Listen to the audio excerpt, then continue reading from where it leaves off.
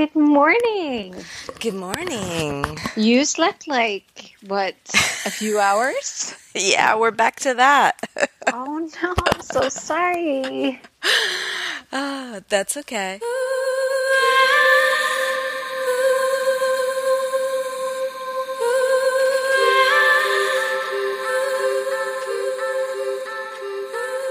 Hi, I'm Christina Vovis. And I'm Christine Fredheim. And this is the Friend of Jimmy podcast, a show about finally uncovering what happened to Jimmy Hoffa through the help of psychic medium Christine Fredheim and our journey to fulfill his wish to find his body.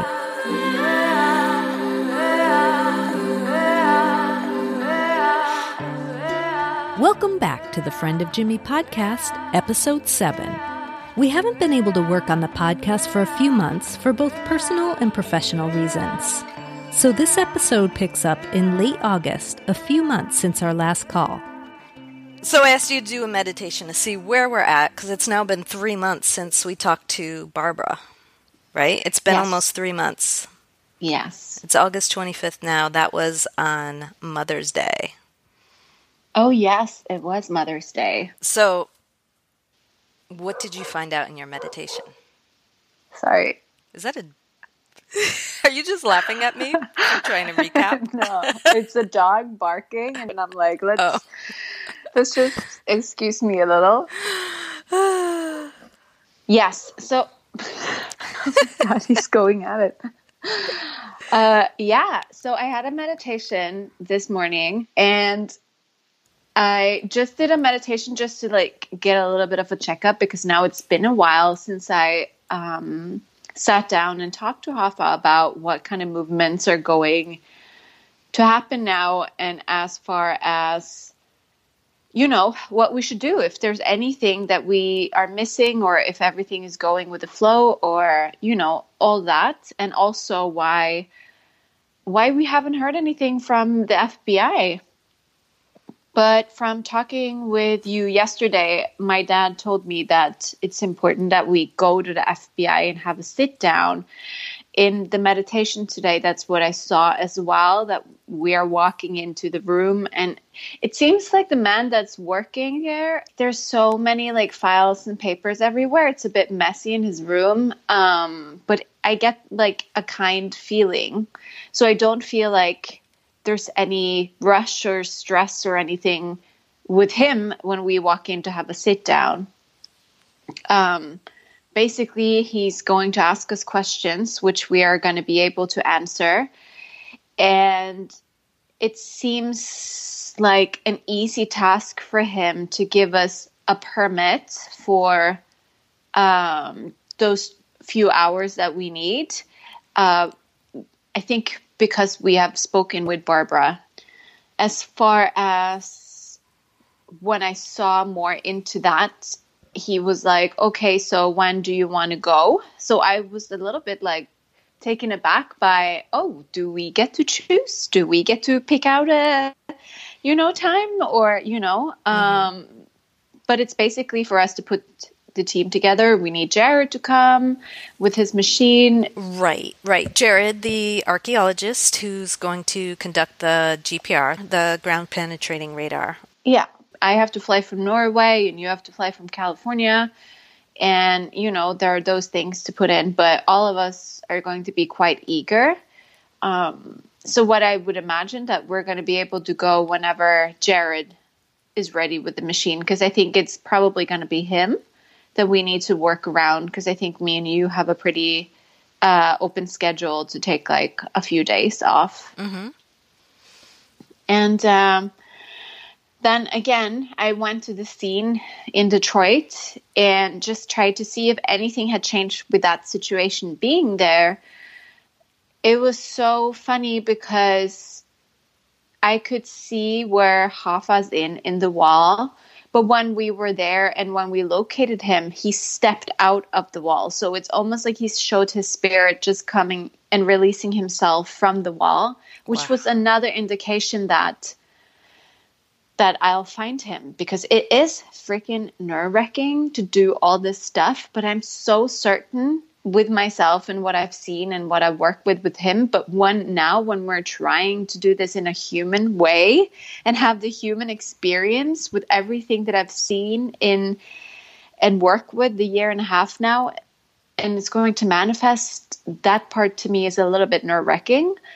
But he was just showing me that everything is going to be okay. And while I'm there, he's going to have contact with me. So I know that I'll be in my zone when I'm working in that work zone, when I'm talking to spirit, I'm in it. So I'm not nervous. I'm not freaking out or anything. And so I'm able to do everything in a calm, good way.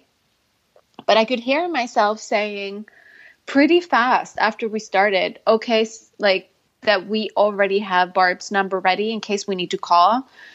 But I could hear myself saying, and there were several people in the room, and I was just saying, oh, okay, we need to, someone get me Barb on the phone. Like I was just at that point right away. And I could hear myself having a short conversation with her being like, I'm pretty confident we found your father. And these are the next steps. And that I'm going to keep you posted on every step of the way. Where she is the same as she was the first time. She's very quiet, but you can sense the energy shift where there's a little bit more love and excitement. Mm-hmm. Where she's like, all right, I'll be here. Okay, thank you, Christine. Bye. You know, that she's putting in the words a little bit more this time, maybe. And as for what I remember from earlier prediction, it takes the whole thing to set up and take down. It takes about 2 hours. But within the first 10 minutes of scanning, you're going to be able to see something. Wow. Yeah, so it's going to be really quickly. So an hour and a half, I think it's going to take before you have the whole body showing. Wow, this is incredible. Well, let's hope. I can already feel it. Like it feels like it's really happening.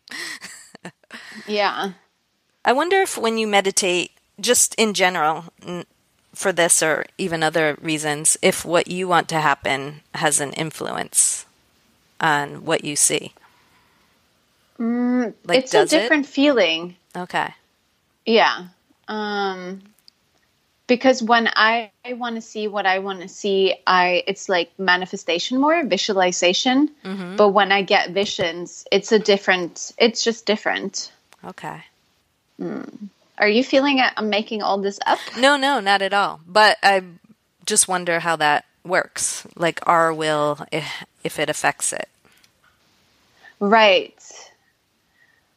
I don't know how to explain it, but when I get a vision or when I see a prediction, it comes with like me kind of watching it and getting a strong feeling, and then not having control of what's happening in the visions. Okay, this is exciting. It is so exciting. So I'll wait till you have, or I don't necessarily have to wait so much, but it's mostly just to see if it will be possible to have a sit-down meeting at the FBI, and I'll fly in for that. Mm-hmm. Okay. Are you nervous? A little bit, yeah. Are you? Well, yeah, it's a big deal. Yeah. I mean, it's all you. I'm just there. And I'm there, right? Yes. Okay. I wouldn't want to walk in there without you. Okay, moving forward. So I'll start researching how to get an appointment at FBI, who to talk to. I mean, I think I'll just call the headquarters and say, we have information about this case. Can we come in and discuss? Yeah. Right? Yeah. It's so weird. I've never done this before. Oh my God, you're going to be so fit at the end of this because you're going to be so high and be doing laps all over the place. To do push-ups while you're waiting for your coffee and stuff.